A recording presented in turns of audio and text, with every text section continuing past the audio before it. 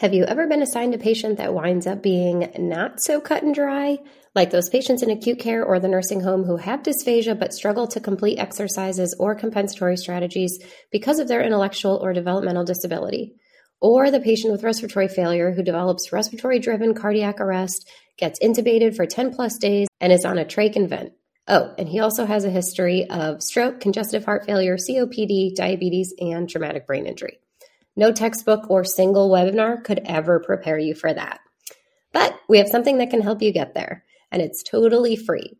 On May 19th, the MedSLP Collective is hosting another never-been-done-before virtual summit titled Advanced Therapy for Complex Patients, a Medical SLP's Guide.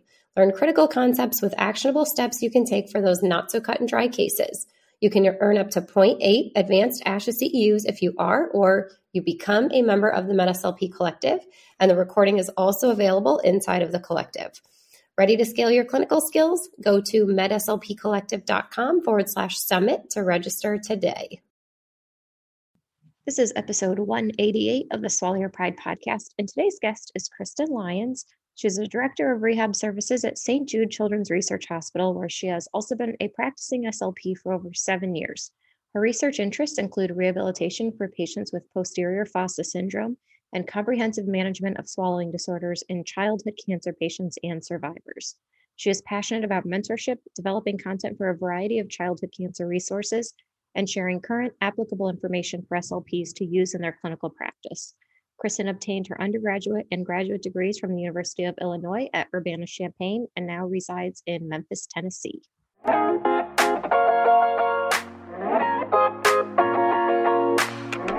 Welcome to the Swallow Your Pride podcast. I'm your host, Teresa Richard. I'm a board-certified specialist in swallowing and swallowing disorders, a mobile fees business owner, and founder of the MedSLP Collective.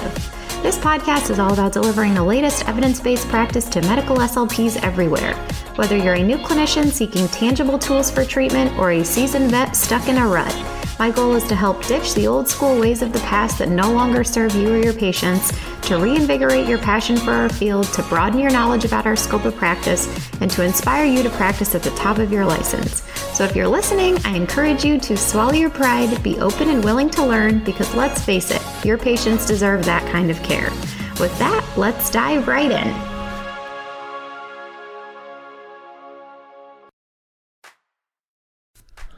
This episode is sponsored by the Medical SLP Collective, providing mentorship and evidence-based resources using our proprietary peer review process for SLPs working in the medical world. You can find us to sign up at www.medslpcollective.com. Just a quick disclaimer that all statements and opinions expressed in this episode do not reflect on the organizations associated with the speakers and are their own opinions solely. Good morning, Kristen. Good morning. Thank you so much for joining me. I'm so excited to be here with you, to meet you, and to chat about pediatric oncology. This is really exciting. Yes, it is exciting. It's not an exciting topic, but I'm excited that you're here to talk about it because I think there's such a need for us to learn more about these different areas. And, so many medical SLPs are kind of wanting to figure out what their niche is, where they belong in certain settings. And I think this is going to be a great talk. So I'm really excited. And I want to thank you because Kristen reached out to me on Instagram and was like, I would love to talk about this on the podcast. I don't know if we can. And I was like, yes, of course. So if anybody out there has a great topic to talk about, please feel free to reach out. I can only think of so many topics and I don't know what all the cool things you guys all do out there. So thank you for that, Kristen. Absolutely. So tell the people a little bit about yourself. Okay, so I'm Kristen Lyons. I am the Director of Rehabilitation Services at St. Jude Children's Research Hospital in Memphis, Tennessee, where I'm also a practicing SLP. So as an SLP, I'm working with infants, children, adolescents, young adults with cancer and other catastrophic diseases. And then as the Director of Rehab, I get to support our team of speech language pathologists, audiologists, physical therapists, and occupational therapists. So I get to dabble a little bit in administration, a little bit in patient care. I absolutely love what I do.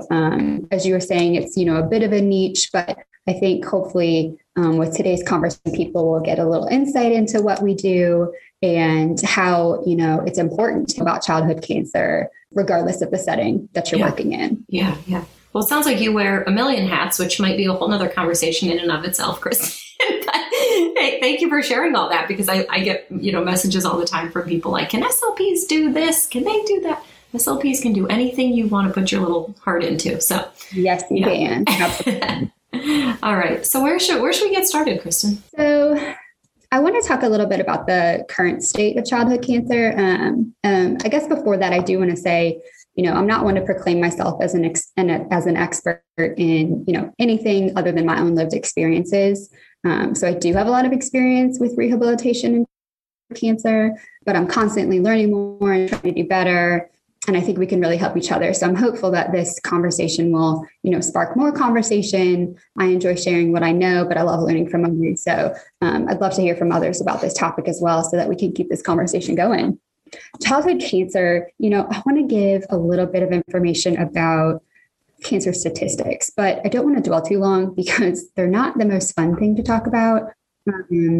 But they're really important. And I think they really set the stage for why we need to be talking about childhood cancer, regardless of the setting that we're working in as an SLP. So according to the American Childhood Cancer Organization, cancer is actually the leading cause of death by disease in children in the United States.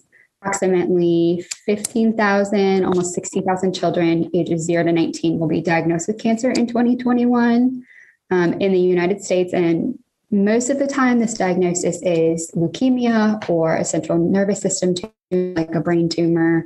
And unfortunately, 1 in 5 of these diagnosed will not survive. The global statistics are actually worse. There's around 400,000 children across the world who will be diagnosed with cancer this year, with less than 50% of those children surviving. And I think we can all agree that those are some devastating statistics. But I'm going to focus a little bit more on cancer survivorship as well. So we don't receive a lot of funding in the United States for childhood cancer. It's actually about 4% of all government funding for cancer research goes to childhood cancer. Wow. Which means we're trying to do a lot with very little. But I think pediatric oncology doctors and nurses and clinicians are some of the scrappiest humans I know. And despite the progress really is being made. And so there's kind of like a light at the end of the tunnel. So we talk about these terrible statistics, but true childhood cancer is improving. So when you want to think about the statistic of 1 in 5 children are not surviving their cancer in America, that means 4 in 5 are. American Cancer Society tells us that about 83% of children and adolescents with cancer will survive at least 5 years. And so we have to consider not only how do we develop and improve treatments that result in more cancer survivors, but we have to think about what it looks like to be a survivor of childhood cancer. So how do we help these children as they go back to school, as they enter the workforce, as they navigate human relationships, as they eat and they drink and they communicate and they interact for the rest of their lives. And so I think talking about survivorship is really important, because I might work in a really niche area where I'm seeing these patients who are on cancer treatment, but you, all of the listeners, might have these patients on your caseloads after their cancer treatment. And there's some really important things to consider when working with this patient. So I think a really nice statistic from the National Cancer Institute is that in 2018, there were actually about 500,000 survivors of childhood cancer living in the United States, which that's a big number. You're going to run across these patients, but survivorship does come at a cost. The treatments that we use to slow and stop and cure cancer are also sometimes the things that cause other long-term health complications. So heart problems and lung problems and cognitive late effects and dysphagia, or a secondary cancer that requires more treatment. So this is why I'm on a mission to share about childhood cancer and the role that the SLP plays in the care of the patients and their survivors.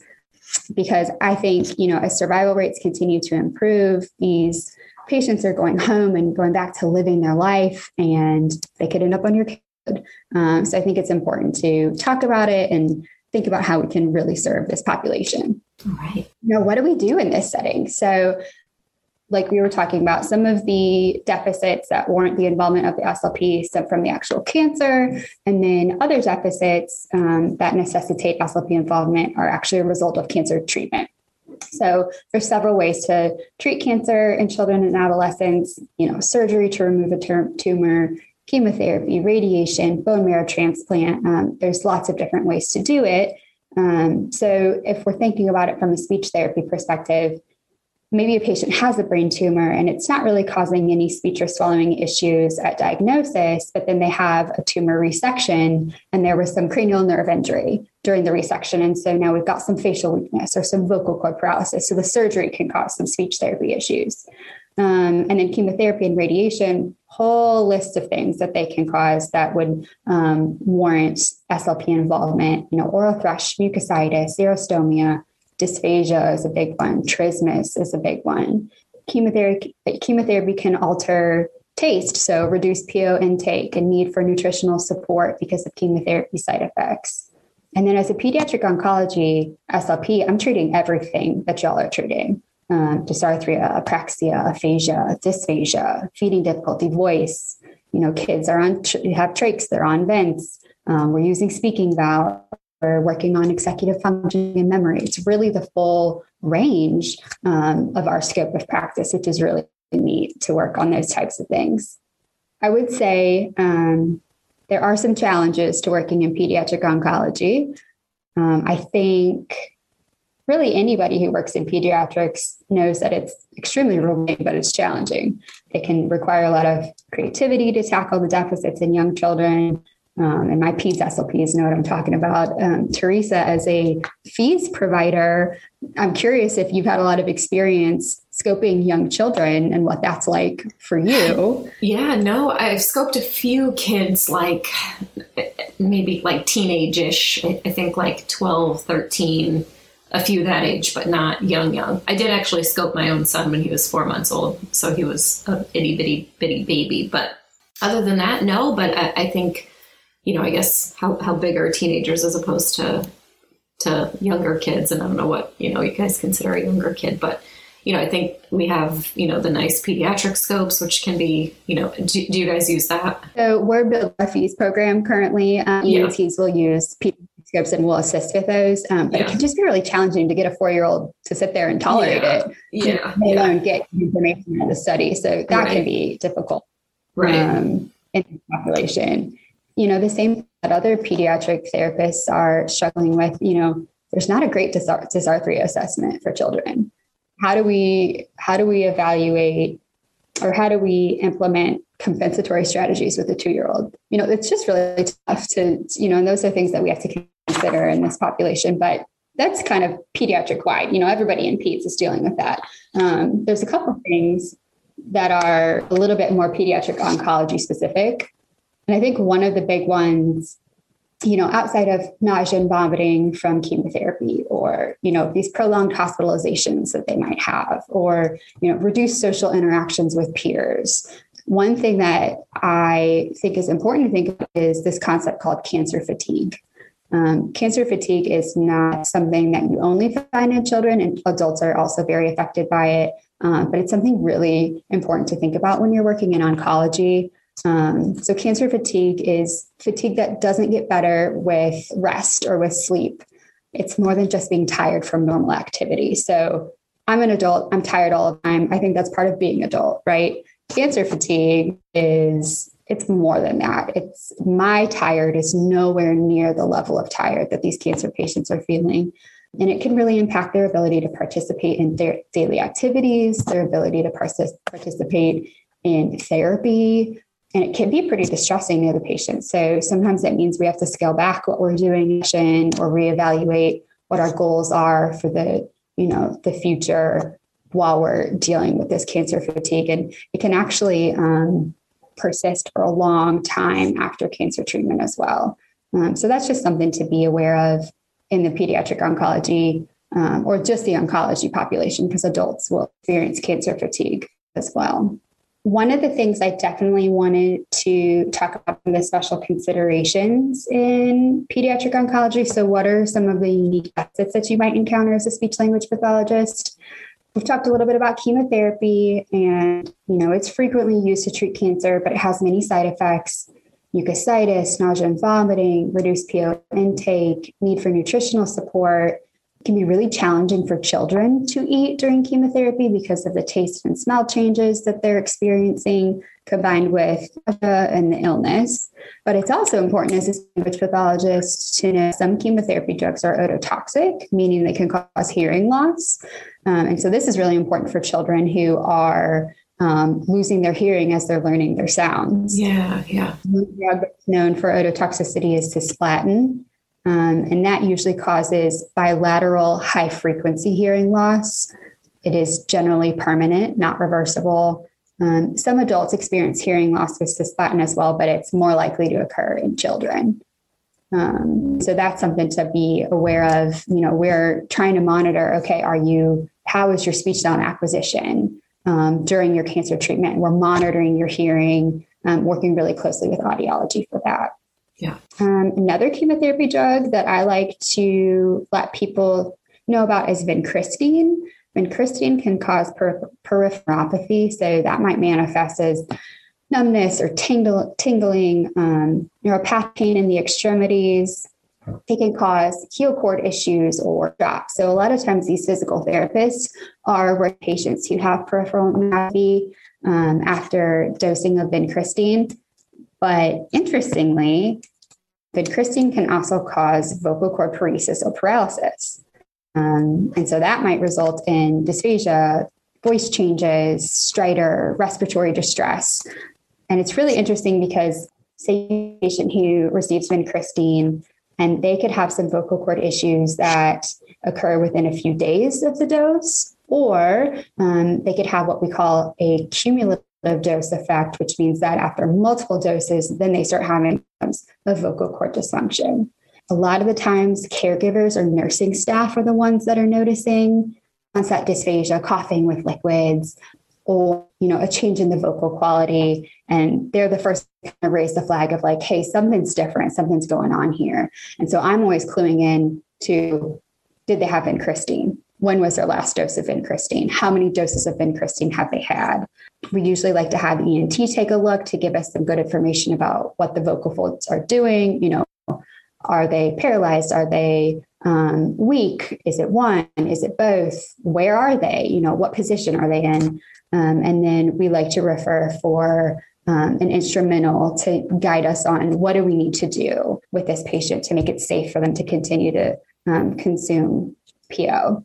Is this a conversation, Kristen, that you're involved with on the front end, or do the oncologists discuss these side effects like at the beginning when the family is trying to decide on the course of treatment? So, yes, that's the easiest answer. A lot of these parents are given so much information when their child diagnosis. I'm not sure that it's a huge conversation all of the time, but it is something that is presented as a potential outcome for anyone who receives vincristine. Vincristine is typically used as one of a group of chemotherapies to target the cancer. And there's plenty of children who have no issues with vincristine at all. Peripheral neuropathy from vincristine, so issues with, tingling in the hands and feet, that's really, really common. The vocal cord issues are not as common. Yes, families are made aware and they can use that in their decision making, but it's not so common that, I wouldn't be surprised if it's not the first thing that comes to mind when they know, okay, we're getting vincristine next week. Yeah. I think the thing just from being a parent, just that's so frustrating is when people don't tell you this stuff ahead of time. So all of a sudden you're just like, where is this coming from? What is this? Is this something new? Is this what's going on? And then they're like, oh yeah, it's a side effect of the med. And it's like, why didn't anybody tell me that? So not saying it would have maybe changed the course of treatment, but to just know, be aware of these things on the back end, I think it's just can be so helpful. Absolutely. And I think we do a lot of education and then a lot of re-education just because we flood them with so much information that we may have told them, and we just need to re-educate and help them inform them for the decision that they need to make next. We kind of take it one step at a time. And that's a really good point because it's The other piece about vincristine-induced peripheral neuropathy is that vocal cord dysfunction typically resolves within a couple of weeks. So 2 to 6 weeks, it's usually getting better unless it's a pretty severe case. So, we might be doing diet changes, but I'm always telling families, this should be temporary. This is something we need to do in the interim. We know that this is probably why this is happening. And here's the things we're going to do to keep your child safe now. And this is what we're going to do moving forward. And a lot of times ENT, speech therapy, and the physicians are having conversations about, okay, this is the information we have about what happened with this dose. What do we want to do about future doses? Are we going to maintain the same dosing? Are we going to reduce the dose? Was it severe enough that we need to remove vincristine from the chemotherapy regimen altogether? There's a lot of decision-making that happens around vincristine as well. Interesting. It is a really interesting, it's something I knew nothing about before. Oncology. And it's one of the things I love collaboration, and I'm so fortunate to work with such a great rehab team. But if I hear of a kid that I'm seeing for speech therapy having trouble with foot drop, or they're having neuropathic pain in their feet, I'm going, they probably have vincristine. I need to pay attention because I need to know if there's any changes in their vocal quality. If mom's noticing, oh yeah, he's coughing a little bit more, but it didn't seem like a big deal. It's a big deal to me. So kind of that collaboration and gathering information from multiple sources to kind of guide, what decisions do we need to make together? Yeah. And I would like to thank our sponsor for this episode, Simply Thick. Now that ITZY allows you the option to use a thinner consistency, now Simply Thick does too. Simply Thick Easy Mix introduces the first slightly thick ITZY Level 1 individual packets in the U.S. All the same features you know and love about Simply Thick in easy-to-mix packets. For a free sample kit, check out www.simplythick.com/SYP. That's www.simplythick.com/SYP.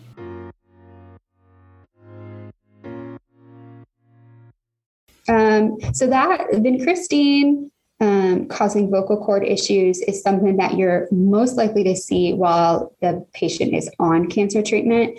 But there are some things that we need to be aware of that can occur after cancer treatment. And I think that's really important for this audience to think about when they're maybe not seeing patients as they're going through chemo and radiation, but have somebody coming back to school and they're on the caseload, or go into the private practice or an outpatient hospital setting. So we know that cancer treatment can cause complications that aren't really evident until after treatment has ended, and these are called late effects. There's a whole list of chronic late effects that a childhood cancer survivor can have, but it includes things like growth problems and vision deficits or hypothyroidism. It's a really long list, but one of the important ones for speech pathologists is cognitive late effects. And these are really well documented in the literature. It refers to problems with attention, processing speed, memory, executive function. And of course, those things can then affect school performance or obtaining and keeping a job, socializing with others. And so, how does this happen? I think an easy example is, say we have a 3-year-old who required radiation for a brain tumor, and they go through radiation. They seem to be doing pretty well. They're talking, they're eating, they're playing, they're doing all sorts of 3-year-old things. But then they get to kindergarten and they start having trouble focusing and following directions and completing sequential tasks and problem solving. And this is likely a cognitive late effect from that radiation that they had when their brain was developing at 3 years old. A lot of times you can start to pick up on these things before school age, but it can become really evident at school age because we are asking them to do more structured tasks, participate in things that require a little bit higher level language skills. And so that's, cognitive late effects can really be evident in that school age timeframe. So, even if you don't work with a patient on treatment, this is something that we need to be thinking about and targeting after treatment in the childhood cancer survivor. Is this something, Kristen, that you like? Are these like kind of scheduled, like routine follow-ups with kids, or is it just, these are the things that could potentially happen down the road, give us a call if they come back. I'm just curious how how that looks. Absolutely. So we do follow a protocol that allows us to follow up with these patients because they're coming back to our institution for scans and blood draws and things to look at other late effects and to make sure that their cancer is either controlled or they're doing well. So we do follow up with them pretty closely. If it's not possible for them to return to us, then we're doing a lot of educating to the providers in their home communities so that we can say, hey, we need to keep an eye on these things. They might look great now, and that's perfect. They might need treatment now, and this is what, you might want to be focusing on. And then just know down the road, these other things that we might be dealing with. So yeah, it's a really good idea to keep a close eye on childhood cancer survivors, just because we know there's a whole host of things that we might be wanting to kind of intervene with later on, if not now. Yeah. That's a great question. Okay. I saved probably the most interesting thing to me for last, thinking about, pediatric oncology, maybe special considerations is what we want to call them. This is hands down the most fascinating part of my job. I feel like I'm hyping this up a little bit, so hopefully listeners are interested as well. Yeah. I wanted to talk a little bit about posterior fossa syndrome. And you could hear a couple different names. Some people will call it cerebellar mutism. Some people get cerebellar cognitive affective syndrome. But for the purpose of today's conversation, we're going with posterior fossa syndrome. So this is a post-operative complication, usually after the resection of a tumor in the posterior fossa. So remember, that's the region of the brain near the brainstem and the cerebellum. And it's something that occurs most often after tumor resection of a brain tumor called medulloblastoma. It occurs a lot more often in children than in adults, but it has been documented in adults. So my adult oncology SLPs are probably familiar with this as well. And so here's kind of what happens. The patient will have their brain tumor surgery and things seem to go well. And in the days following surgery, they present with neurological, motor, emotional, behavioral, and speech and swallowing changes. And the interesting thing is that these changes occur in the absence of any identifiable factors. So vitals are stable, imaging is unchanged. It's really a result of an injury during the tumor resection. And I'll leave the heavy neuro stuff about how this happens to the neuro people, but it does have to do with some damage to some cortical tracts in the brain. So symptoms of posterior fossa syndrome include things like mood changes and ataxia, hypotonia, dysphagia. And then the big one, kind of like the hallmark characteristic, is mutism or diminished speech. They don't have to be completely mute for them to be diagnosed with posterior fossa syndrome, but there's usually some loss of speech that they're experiencing following the resection. So presentation varies a little bit. Some people or some children will speak a few words after surgery and they're unable to speak later in the day or in the days following surgery. Some won't speak after surgery. They lose their ability to move their body on command, but they can generally maintain those reflexive movements. So a child will yawn and open their mouth, but if you say, open your mouth, they can't do it on command. Or the child can vocalize if they're crying or humming or singing, but they can't make that sound on purpose. So the humming and singing would really only occur as like a communication attempt. Like they're not actually trying to sing along to music. They might just be trying to make some kind of a communication attempt. Usually there's lots of articulatory groping when they're attempting to follow command. So I think it's really important for clinicians to understand that the receptive language skills of these children are usually higher than their expressive skills. I always encourage people to be really cognizant about what we're saying in front of the child, what kind of conversations we're having. Just because they can't respond doesn't mean they can't hear and understand. And I imagine it could be very frustrating and scary to have, doctors and therapists and mom and dad talking about you in front of you, and you're not able to, ask any questions about what's going on. It can be really hard to recognize that their receptive language skills are higher than their expressive skills because they're unable to follow some of those commands and show you that they understand because of their motor apraxia. But you'll kind of that start to come out as they regain some of those motor skills. They're like, oh yes, like they get this, they know it, and they're trying to do what you're asking them to do. It's just really do it right now. Usually the speech will start to return in a few weeks or a few months. But speech challenges usually persist for years after the surgery.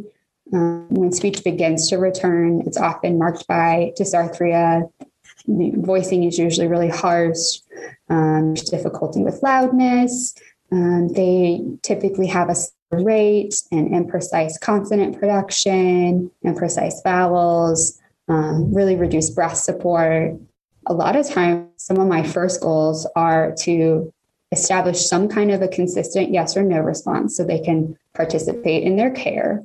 I'm working on breath coordination, following simple bodily command, and then we move towards making sounds. A lot of times I'll start with a voiceless consonant like a P, because that doesn't require them to coordinate their breath and their voicing, which can be really challenging to do all at once. So we might work on, okay, how do we coordinate, our labial movements and our exhalation? And then it's really not uncommon for patients with posterior fossa syndrome to have dysphagia as well. It can occur in all stages of swallowing. A lot of times we're seeing reduced and excursion of structures, difficulty managing oral secretions, a lot of impaired coordination in the oral and pharyngeal phases. And, these patients require a lot of support from all rehab therapies. Which is really, really nice for collaboration. So a lot of times I'm saying, hey, PT and OT, how do you help me get this patient in a position that's going to be good for us to work on feeding? Or, hey, this is what we're doing for a yes-no response. Or this is how we're communicating right now. Try to use these in your sessions. And there's a lot of cross collaboration so that we can really support these patients. I love working with these patients. I think they are so resilient and they're so motivated, and it's a really great experience for me. I feel very blessed to be able to, work with them during their recovery because it's a really, really tough thing, but it's a really interesting syndrome as well. Do you need help with getting your medical director to agree to an instrumental? Want the latest information on how to appropriately assess your medically complex patient? Need to learn more about a particular aspect of your job while earning ASHA CEUs? The MedSLP Collective can help with that and so much more. Sign up today at www.medslpcollective.com. Do we have a lot is definitely not a good word to use here. Different treatment options, things like that, or is it more compensatory? So it's basically rehab. So a lot of rehab is what they need. PT, OT, speech, just improving those skills, helping the brain to recover. A lot of it's apraxia-based therapy. So kind of remapping how do we complete the commands that our brain is telling us to do. Our body is getting the message mixed up. What do we do in that case? In terms of, medicinal treatments or anything like that, there are some facilities that'll use certain well-known drugs that maybe can inhibit impulsivity, or maybe an anxiety medication can help with emotional lability, because I didn't speak to this too much, but a lot of these patients have these mood or behavioral changes, lots of excessive crying or excessive laughing. And it's not that they are necessarily very happy or very sad, but at a point in time, that's how they're communicating.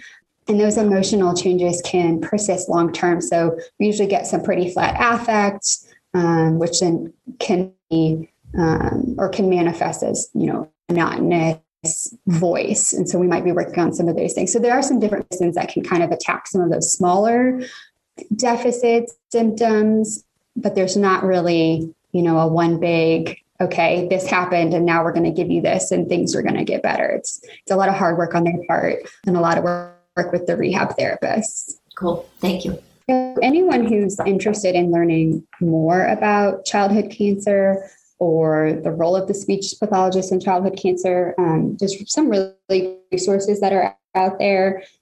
There's, some of your basic websites like the National Cancer Institute or World Health Organization.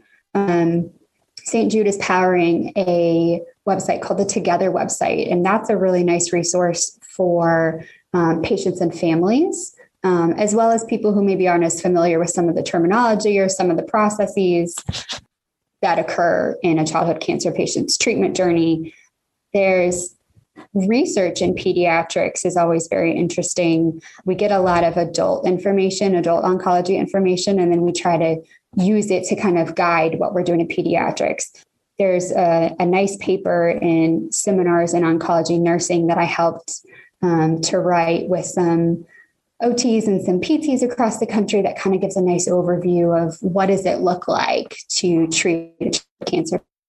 And so there's some resources like that as well. I'm hoping one day to actually write a course, which I think would be really nice as a resource for people. And there's even been conversations about maybe adding a little bit of content to the MedSLP Collective. Yes, would love to have it. Yes. That might be something that we're working on in the future as well, just to make this a little bit more accessible for people. I ended up starting a little Instagram earlier this year just to kind of share some of the stuff that I'm talking about. And so they're kind of like little bites, little snippets of information about pediatric oncology as well. And, what does an SLP do or what does an SLP need to know?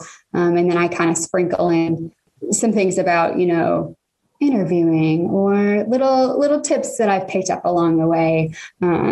So I think nothing else, looking online, finding some of those resources, reaching out to people that you know in the field. I am more than happy to chat with anybody who is interested in this field or who needs maybe a little bit of conversation about, I've got this patient, let's problem solve through this or anything like that. I'm happy to help out. I think, we've got to support each other, especially for, the benefit of these patients. So I'm definitely always here to do that. Yeah. Kristen, obviously you work at a cancer center hospital, but I'm wondering do you think there's more of a need for us, even just in general hospitals, to deal with this specific population? Like, I keep saying, I think it's more of a niche thing, but I think it really truly is. And just based on what you've said, I think there's so much more that we can do to help these kids. It's really interesting because, it might not be something that you see frequently, but when you see it, these therapists are always trying to, scramble to figure out what to do because they want to do the best for this patient. So I think my mission really is to just make information accessible so that if you have a patient like this on your caseload in the future, you can get some really solid information about what is this going to look like? What should I be doing? And I don't expect, graduate programs to, have, courses or even complete talks. We don't even get a lot of talk about like pediatric feeding. So I don't expect the whole childhood cancer lecture, but just opening up the conversations of these are the kinds of settings that you can be in. Just more awareness of all the different little pockets, corners of our field. I'm constantly amazed by what people are doing. And I'm like, I have no clue how to do that or what that would look like. So just keeping the conversation going and making sure people can access reliable information is what's really important to me. Yeah. Yeah. What you've really instilled upon in this conversation is just how important it is to really know our neuroanatomy and physiology. And I'm always curious, is that something that, have you always been really interested in that? Or did you feel like you were very solid in your neuro before taking on this role? Or is this something that once you realize the impact of childhood cancer and these different chemotherapies and different side effects that you were like, oh crud, I really need to get my neuro up to speed? Yeah, I did a lot of on-the-job learning. I think because a lot of these things I was seeing, I wasn't going to be taught anywhere else. So what I think is important for people to kind of recognize, I think people think my job is really scary. Like I could never do that. Yes, you could. Yes, you could. You can totally learn this kind of information. All jobs you have on the job learning. Dysarthria is dysarthria. Dysphagia is dysphagia. You need to know those foundations. What is normal swallowing? What is disordered swallowing? And then we apply, right? We apply what's going on in the specific situation. So I apply the known effects of chemotherapy to consider, okay, what's going to happen with a patient who has dysphagia and is receiving chemotherapy.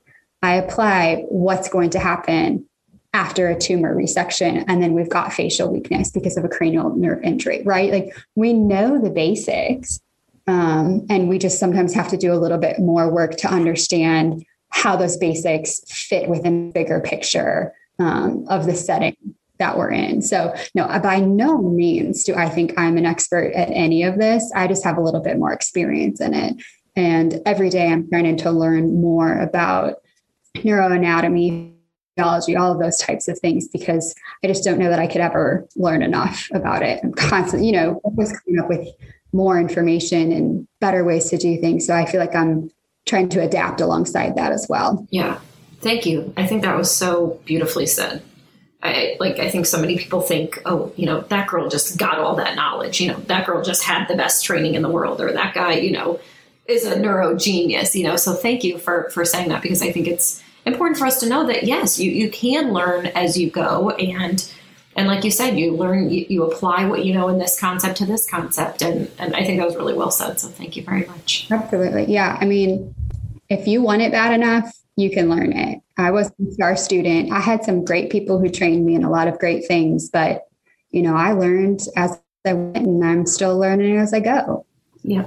Yeah. Awesome. Thank you so much for this, Kristen. This was an excellent talk. Of course. I love chatting about it. I'm happy to keep the conversation going if anybody has any questions, or I just really appreciate the opportunity to talk about it as well. Yes, of course. It's very important to me. And just one more thing, everybody hears what I do and they say, is your job so sad? Like, I don't know how you do it. And I just want people to know that my job is so happy. It's unbelievable how resilient these children are. They love rehab. They love coming back to play. There's no ouchies in rehab, right? We're not doing any pokes or anything. We are the stars of the show. Sometimes they love coming. And yes, they're sick, and, there aren't great outcomes, and it can be very, very sad, but it's also a really, really heartwarming environment. And I'm just to be able to serve this population. So thanks for letting me share about it. Thank you. Thank you so much for that. That was, so beautifully stated. So thank you again, Kristen. Of course. Thanks so much. To download the show notes from this episode, please visit swallowyourpridepodcast.com. There you can also sign up for our email so that you'll never miss another episode. If you like what you hear, then please subscribe, leave a review on iTunes, and share it on social media with your friends and colleagues, because that is what keeps these episodes coming. If you'd like to be a guest, share feedback, or request a topic to be discussed on the show, please email podcast@teresarichard.com. Special credit to Danny V. Socrates for her amazing audio and editing skills, and to Marissa Hendrickson for managing all the things behind the scenes. As always, thanks so much for listening, and see you next week.